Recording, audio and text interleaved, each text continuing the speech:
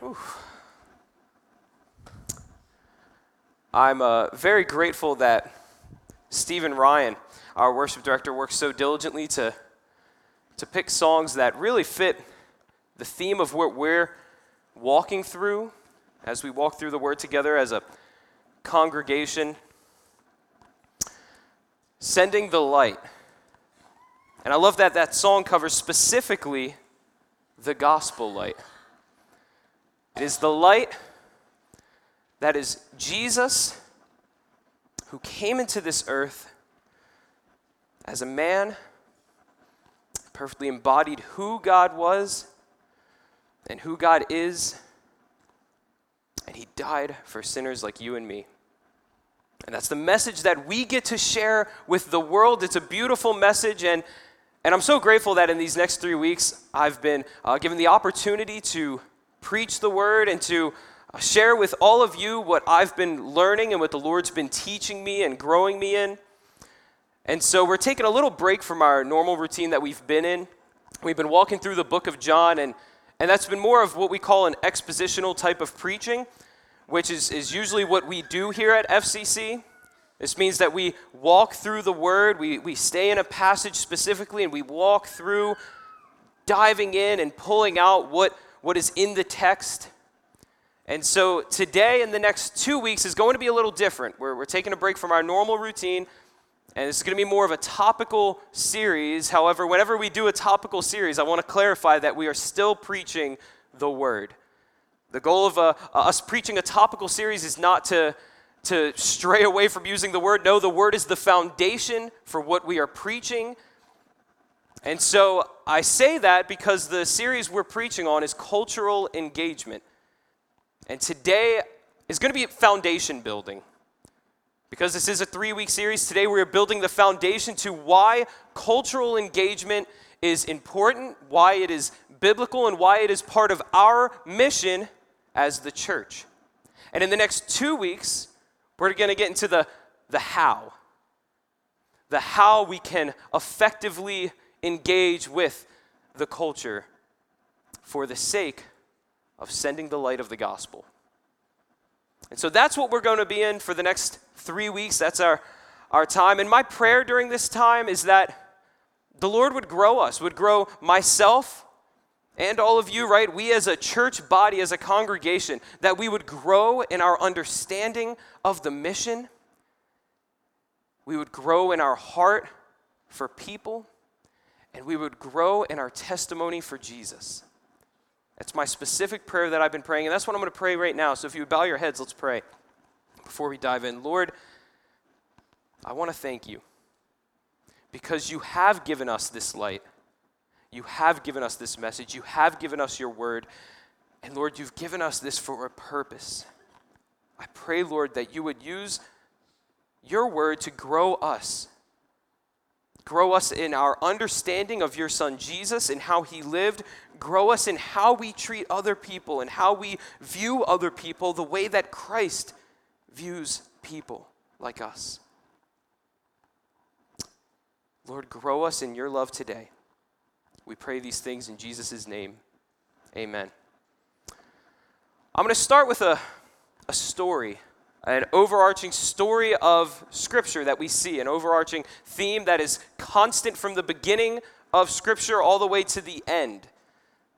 Because in the beginning of this story, in Genesis, we see that God created mankind with a purpose. He created Adam and Eve with a very specific purpose, and this purpose was to fill the earth, right? They were to be fruitful and multiply. Now, in this, we get in the account of creation that mankind was created specifically in the image of God. What this means is that mankind was created. Obviously, mankind is different from God. We can see that. That's very obvious. So being an image of God does not mean that mankind was to be the exact representation. Being image bearers of God means that mankind was meant to reflect God's glory in their lives. They were to reflect characteristics of God, the nature of God in their lives and in how they lived. And so when they filled the earth, then all of the earth would be reflecting God's glory. That was the purpose for mankind. However, we know the story. We know that Adam and Eve failed in this task. They failed in this mission. They failed in representing God's glory to the world because they disobeyed God and they did what was evil in his sight. They sinned and caused all of sin to enter into mankind. Luckily, God uses that to still show his glory because he was merciful with Adam and Eve. Instead of killing them on spot for their disobedience, as he promised was to happen, he showed mercy. He spared them. And he instead covered them with animal skin. So God, going forward, has a new plan for creation. He still wants to fulfill that initial purpose of showing his glory through the earth, yet he is going to use a different group of people. He's still going to use mankind, but it's going to be a different group of people. And so this is where Israel comes in. We come to Abraham, who is the seed coming all the way from Adam and Eve. We get all the way coming down to Abraham. And Abraham is told he is going to, God tells him, you are going to bless the nations, and through you, I'm going to give you a blessing, your nation a blessing, and I'm going to bless the nations by your descendants. And so God is planning to show through Abraham's descendants his glory. And that's where the people Israel come in. In fact, in Exodus 19, verses 5 through 6, God says, now then, if you will indeed obey my voice and keep my covenant, then you shall be my own possession among all the peoples. For all the earth is mine, and you shall be to me a kingdom of priests and a holy nation. These are the words that you shall speak to the sons of Israel, God tells to Moses. They were to be set apart, a holy nation, showing the rest of the world, showing the nations that God is the one working in us, that God is the one that saves, that God is the one to be glorified. That was their task. And as we know, Israel also failed in that task. In Psalm 96:3, the psalmist says, tell of his glory among the nations, his wonderful deeds among all the peoples. Israel knew that they were to do this, yet instead there were two different ways that Israel failed. Either they secluded themselves and did not go out to the nations telling of God's glory, or they went out to the nations and instead of telling about the glories of God, took on other gods. They took on the cultures that they were going into. They took on the religions and the problems of the nations that they were going into. And so Israel did not obey God and bear his image correctly. God knew this. He still had a plan. This is all part of his big plan. And that is why through Israel later on, we have a Messiah. God enters into humanity, becomes flesh by coming as Jesus Christ. And when he comes, he perfectly reveals who God is. In Hebrews 1, verse 3, the author of Hebrews says, and he, Jesus, is the radiance of God's glory and the exact representation of his nature, and upholds all things by the word of his power. When he had made purification of sins, he sat down at the right hand of the Majesty on high. We see that Jesus, being God in the flesh, was able to accomplish what mankind up until that point could not accomplish. He was able to fully bear the image of God. He was able to perfectly represent his nature, his attributes, his goodness, his love, his glory to the world. And so we have been able to grab a hold of that. The mission has been accomplished by Jesus. However, Jesus died on the cross. He died on the cross because although he was the perfect representation of God, we as mankind who weren't representing God well, who were dead in our sin, who were far away from God, he wanted to bring us to him. He wanted to use mankind still for this purpose. And so Jesus died on the cross for our sins, paid the price that any who believe in him would have their sins forgiven completely. He rose from the grave 3 days later, ascended into heaven to be with the Father at the right hand. And as we've been talking about going through John, he sent his Holy Spirit, the helper, the one to come alongside those who put their trust in Jesus, have their sins forgiven, are indwelt with the Holy Spirit. They become a new creation. They are brought from death to life, and they are given a purpose. A purpose. So then those who believe in Jesus are part of this body that we call the church, the body of believers. And that's where we come in. We are the church. And because we have the Spirit in us, because we have the example of Jesus, we also are able to share Jesus, the perfect image of God, to the nations, fulfilling that mission that has been here since the beginning. That is why in Matthew 28, we're given that mission call. Go, therefore, make disciples of all nations, baptizing them and teaching them all that I told you. All nations, so that they may know Jesus and God would be glorified and praised. We also see in the story of Scripture that it doesn't end there. There is an end that is to come. And that end is when Jesus returns again. And when Jesus returns again, he is going to conquer sin. He's going to conquer death. He's going to fully put an end to all wickedness, to all of the enemies, Satan, the demons, those who are against God. He's going to put an end to all of them. He's going to make a new creation, a new heaven, a new earth. And everyone of every nation left, every tongue, no matter where they are from, they are going to be worshiping God for all eternity. We get to see the fulfillment of God's initial plan for creation in Revelation in the end, when every tongue, every nation, every knee will bow and confess that Jesus is Lord and God is to be glorified.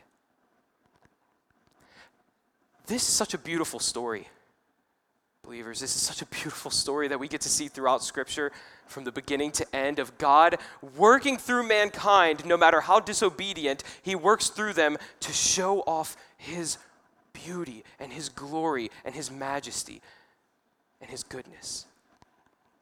And so we believers, we look at this story and we have to think, all right, where do we fit in? Well, we are in the church period. We're not at the point yet where all the world is worshiping God. We're not there yet. We know that. We see that in our world. Yet we have a purpose. We look forward to the hope that Jesus will return. We know that he is coming, and we know that all the earth will praise him.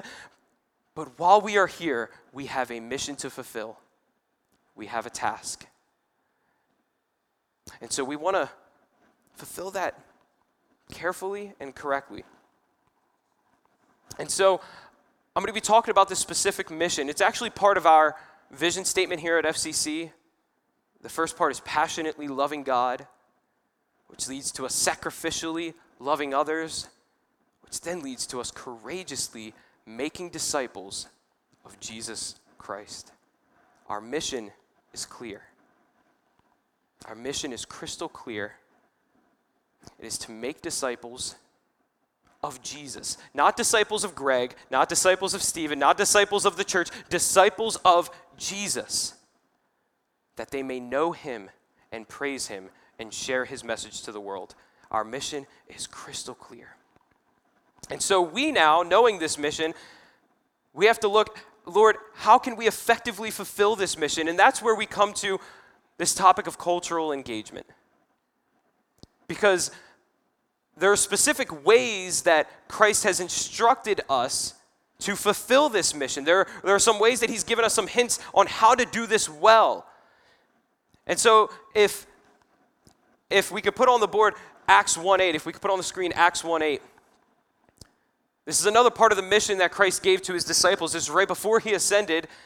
He says to his disciples, "But you will receive power when the Holy Spirit has come upon you, and you shall be my witnesses both in Jerusalem and in all Judea and Samaria and even to the remotest part of the earth." Now, as we look at this mission, we see that there's some clear instruction. So for the disciples at the time, they were part of Jerusalem. They were Jews. Jerusalem was their comfort zone. These are the people they knew. This is the people that they grew up with. This is the people that they understood, the culture that made sense to them. And so for Jesus to say, "Be my witnesses to these people," yeah, they're going to persecute you because they don't like the message, but at least you know them. At least you understand where they're coming from. At least you know the culture well. But he didn't stop at just Jerusalem. He then says, "Be my witnesses in all Judea." Now this is right around encompassing Jerusalem. It's the area around it. But this is still pretty comfortable for the disciples. This is still an area that they know well. This is still an area that is part of the culture they're used to. So Jesus doesn't stop there. He then says, and Samaria. Now wait a minute. We walked through this as we went through the book of John. We know about Samaritans. And we know about their relationships with the Jews. We know that they're enemies. We know that they don't like each other. We know that there's terrible disagreements. We know that Jews won't even walk through Samaria because they don't want to interact with them. Yet Jesus is telling his disciples, "You are to be my witnesses here, there, and even to your enemies, even to the people who hate you, even to the people that there are cultural barriers from, because the gospel transcends barriers. It goes past those walls. It goes past those divides that keep people separated. The gospel brings people together. It is the good news for all." Jesus doesn't stop there, though. He then says, "You're going to be my witnesses even to the remotest part of the earth." That means to the ends of the earth of people you may have never encountered, languages you've never even heard of. Who knows what gods they worship? Who knows how they function? Who knows what cultural divides you are going to come about from? It doesn't matter. Be my witnesses, is what Jesus is telling his disciples.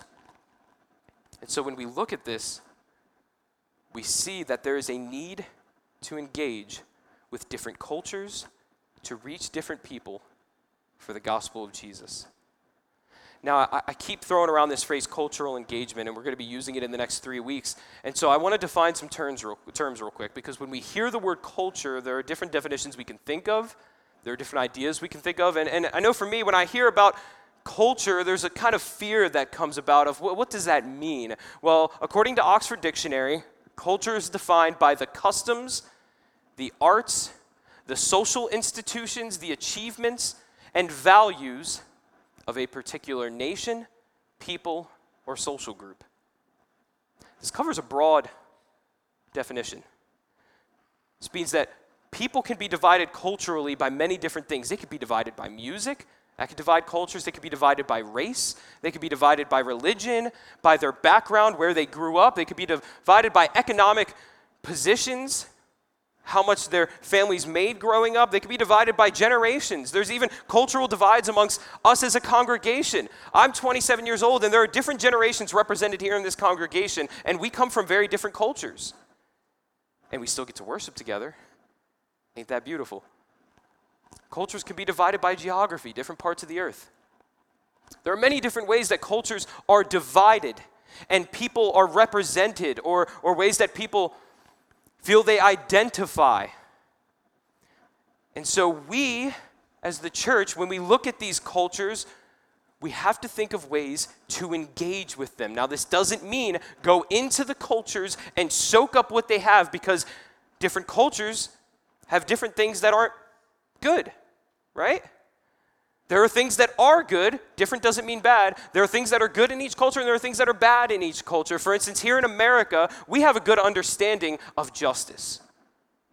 It comes from our background. It comes from the way we do law and order. We have an idea of justice and what it means to be fair and right because we have this set in our culture.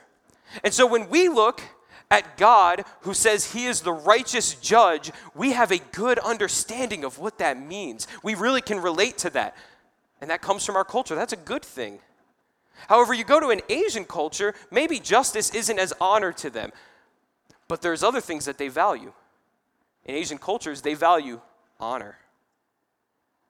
And they put shame as a motivator for living right. You know what? That represents attributes of God. He is to be honored. He is to be glorified, and there is a shame when we dishonor God. And so we see that in different cultures, there are different ways we can see attributes of God, but there are dangers for going into a culture. There are dangers for engaging. In the same way, Israel, when they engaged with different nations, there are many different scenarios where they would start worshiping their gods or performing their rituals. That's not what I mean by cultural engagement. And we do see that in the church today. We know of churches that in the attempt to reach the culture, they have sacrificed truth. And they've sacrificed God's glory in their lives. That's not what I'm calling for. When I talk about cultural engagement, I mean entering in to these cultures, gaining understanding of where people come from, what they know, for the purpose of sharing truth with them in love, for the purpose of reaching them for the gospel of Jesus Christ. So that is what I mean when I talk about cultural engagement. So in the next 3 weeks, whenever you hear that phrase, cultural engagement, think of that. Think of that specifically.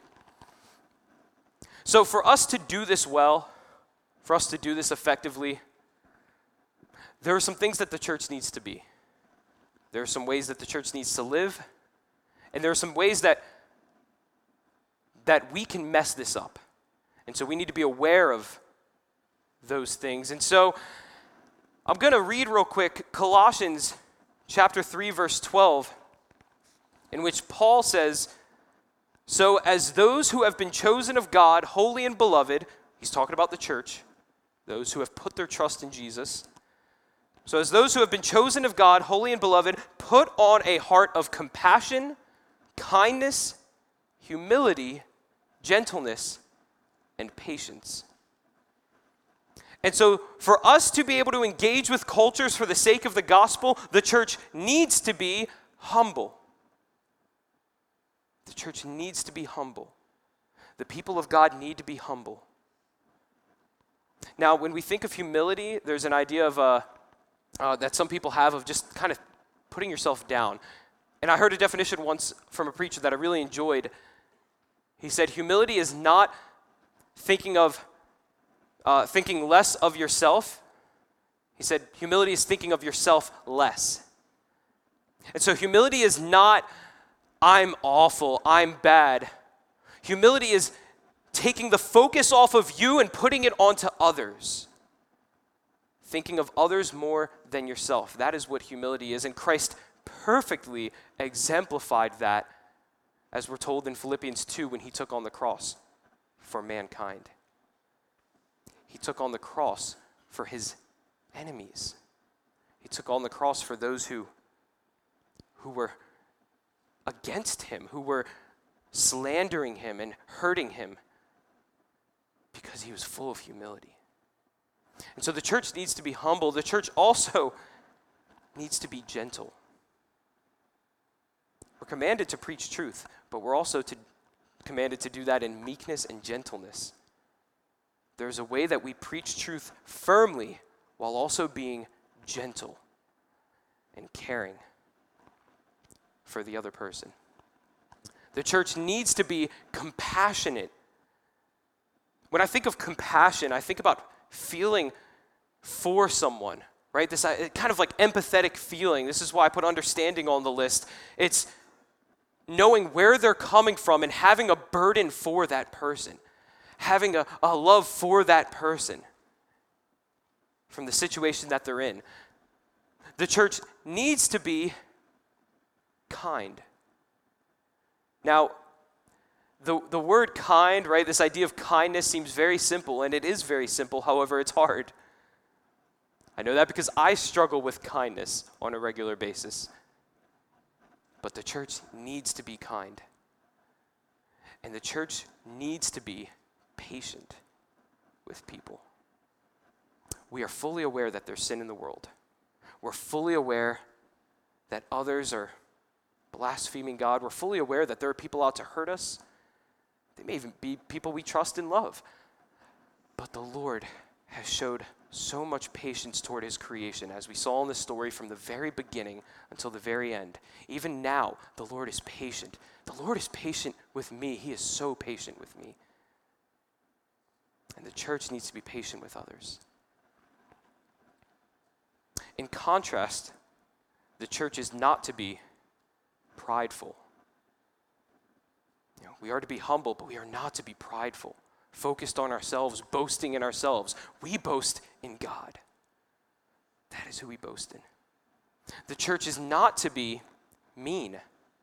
I talked about kindness, but it's so easy for us to be mean. It's so easy for me to be mean. Even when I let my guard down and I'm not thinking about Jesus, it's so easy for me to be mean. When somebody messes up my order at a restaurant, it's so easy for me to think, what is wrong with them? But how silly is that, right? There's no place for us to be mean, church. There's none. And I share struggles of being mean because I know that it's hard, but there's no place for it. It hurts our testimony. The church cannot be mean. The church cannot be harsh. The church cannot be uncaring. We have to care about people. We have to care about their needs. This is what almost the whole letter of James is talking about. Our works backing up our faith. What is the point of saying to someone who is in need, be well, if you're not giving them what they need? We need to be caring for others. The church is not to be judgmental or with prejudice. In James, we also see that there's examples of ways the church can do that. James gives instruction to his congregation. If you have a wealthy man walk in dressed really nice and you find him a really good seat and you pay all this attention to him, but then you have a poor guy walk in, someone who's not as appealing, someone who might not benefit your church as much, and you just ignore him or put him in the corner, you're hurting the gospel. James tells us the church can't do that. We can't show that prejudice. And you know what? God doesn't show that judgment or prejudice because he was able to forgive a sinner like me. Christ died for all. However, only those who put their trust in him can be saved. And so the church needs to be living out all these characteristics. In Galatians 6, verse 10, Paul kind of sums up all these things when he gives the instruction to the church in Galatia. He says, so then while we have opportunity, let us do good to all people, especially those of the household of faith. Church, we really got to be good to one another. When we're good to one another, when we love each other as the church, like I mentioned, there's divides here. There's cultural divides. Yet we love one another. Bill Conrad and I are very different. Yet we love one another, and we're able to fellowship and worship and praise Jesus together. When we do good to one another, you know what the rest of the world sees? God's love and glory. They might want a piece of that. And so that's when we're instructed by Paul, especially do good to those who believe, but he does say do good to all people. Well, what about the person who cut me off while I was driving on the road? Do good to all people. What about the person who hurt my friend physically? Do good to all people. What about the person who slandered me and called me names and just was nasty for years and years and years? Church, do good to all people. Now, this doesn't mean that we are to be weak. It doesn't mean that we have to allow people to hurt us or take advantage of us. But we are called to do good to all people. And so I gave a lot of instruction here on how the church is to live and different ways that we are to live. But if I wanted to give you the cheat code on how to do this, right? If I wanted to give you the easy way to do this, I would share Ephesians 5 verses 1 and 2, which I'm going to do right now. I'm going to give you this easy method for doing this. Paul gives it to us when he says, "Therefore, be imitators of God as beloved children, and walk in love, just as Christ also loved you and gave himself up for us, an offering and sacrifice to God as a fragrant aroma." Church, how do we be more humble, gentle, patient, kind? How do we do good to people? We imitate God. We follow in his footsteps. We love others the way that Christ loved us. We walk in him. That's how we accomplish this task. Jesus is the perfect image of God. And so if we follow him and we imitate him, we're going to succeed. That's how we succeed as the church. So I want to share about people. Jesus viewed people a very particular way. As we've been walking through the book of John, we see examples of this. He met with tax collectors, harlots, Pharisees. There were so many people that Jesus came in encounter with, and we get to see how he loved them, how he preached truth perfectly while loving them perfectly. We see this example because Jesus had on the forefront of his mind people. And so we also need to have at the forefront of our mind people. In Ephesians 6:12, church, we're told, "For our struggle is not against flesh and blood, but against the rulers, against the powers, against the world forces of this darkness, and against the spiritual forces of wickedness in the heavenly places." Church, we are in a battle. We are in a war. But we are not to be agents of war against people. We are to be agents of war for people.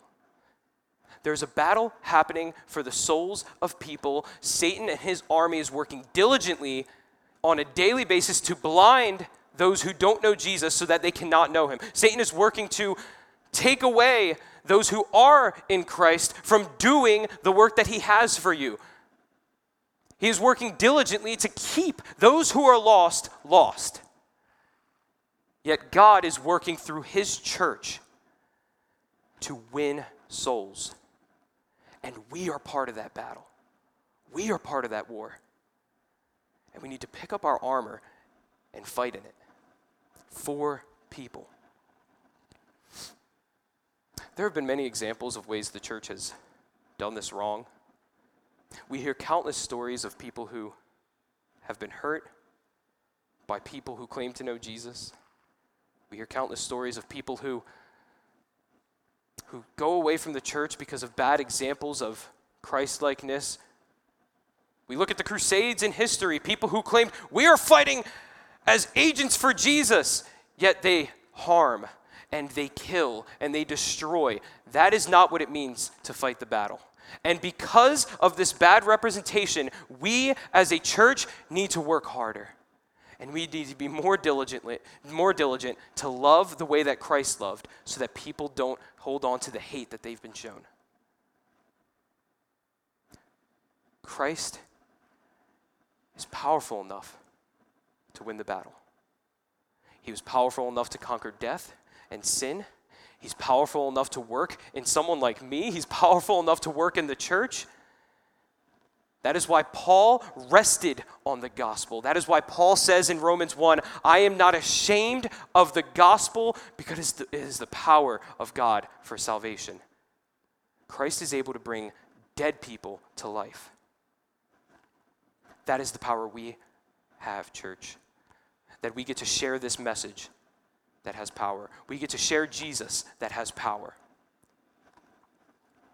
And so, I'm going to end with a few encouragements, things to take away. And I did mention in the next 2 weeks, we're going to talk about specific ways that we could be fulfilling this mission. But I'm going to call us to something specific this week. I want us to think about something this week that we can keep in our hearts, keep in our minds. Church, cultural division isn't just about outreach. Cultural division happens in the church, in the congregation. Sometimes we miss out on opportunities of unity because of these cultural divisions. Let's not do that. Let's be unified. We may not completely relate with one another, but we love Jesus, and we love one another.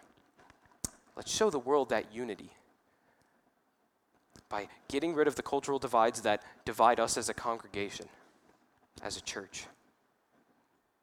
And let's be aware of the cultures around us. Let's look around at the people around us, the differences that they have, and view them the way that Jesus views them. Where these backgrounds don't matter. These differences don't matter. What Jesus sees is a lost soul in need of salvation. What we need to start seeing are lost souls in need of salvation. And so, church, as we seek to be more like Jesus, let's live out these characteristics: love, patience, humility, compassion, kindness, and allow these things to back up the message that you are preaching. When you go out, the way that we're called to go out and make disciples, preach truth, but live out these characteristics. Live out love, live out humility, live out Christ-likeness, so that when people hear your message, they are drawn to the gospel of Jesus. That's what we need to do to be effective in this mission. So let's walk in Christ-likeness on a daily basis so that we can fulfill this mission effectively. Let's pray. Lord, I am in awe that you have loved us so greatly. Lord, from the beginning of creation, mankind has turned away from you, mankind has disrespected you, mankind has disobeyed you, mankind has hurt you. Yet, Lord, you have shown your grace and mercy. And here we are today, Lord, in 2022. And in this room, we have a lot of people who are saved by grace. Saved because we know your Son, Jesus. And I pray, Lord, that you would grow all of us in that love. You would grow all of us in our understanding of the gospel and the depth of the gospel. That we would hold on to the mission you've given us to go out and be witnesses of this truth to lost people. Lord, grow us this day to glorify your name and share your truth in love. We pray these things in Jesus' name. Amen.